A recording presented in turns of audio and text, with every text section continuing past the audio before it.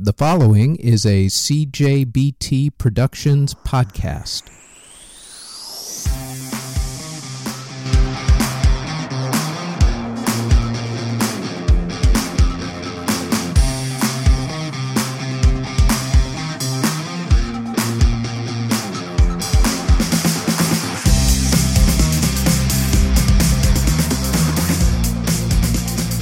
This is Music History Today for April 20th. Yes, we know that makes it 420. We get it.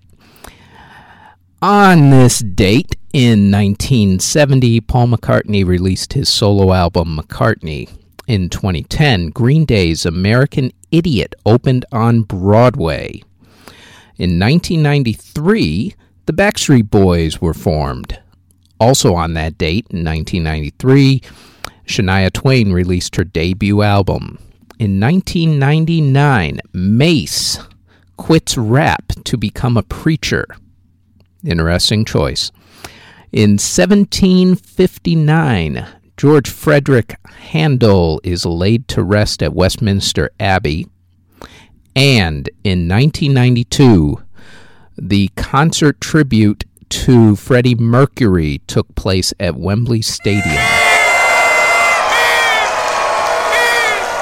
Birthdays for today: Phife Dawg from Tribe Called Quest. Also Mikey Welsh from Weezer. Jazz greats Lionel Hampton and Tito Puente.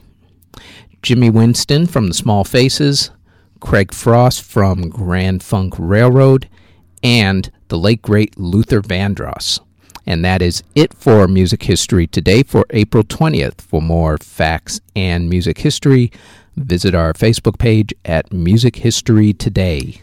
You can find us on our website at www.cjbtproductions.com.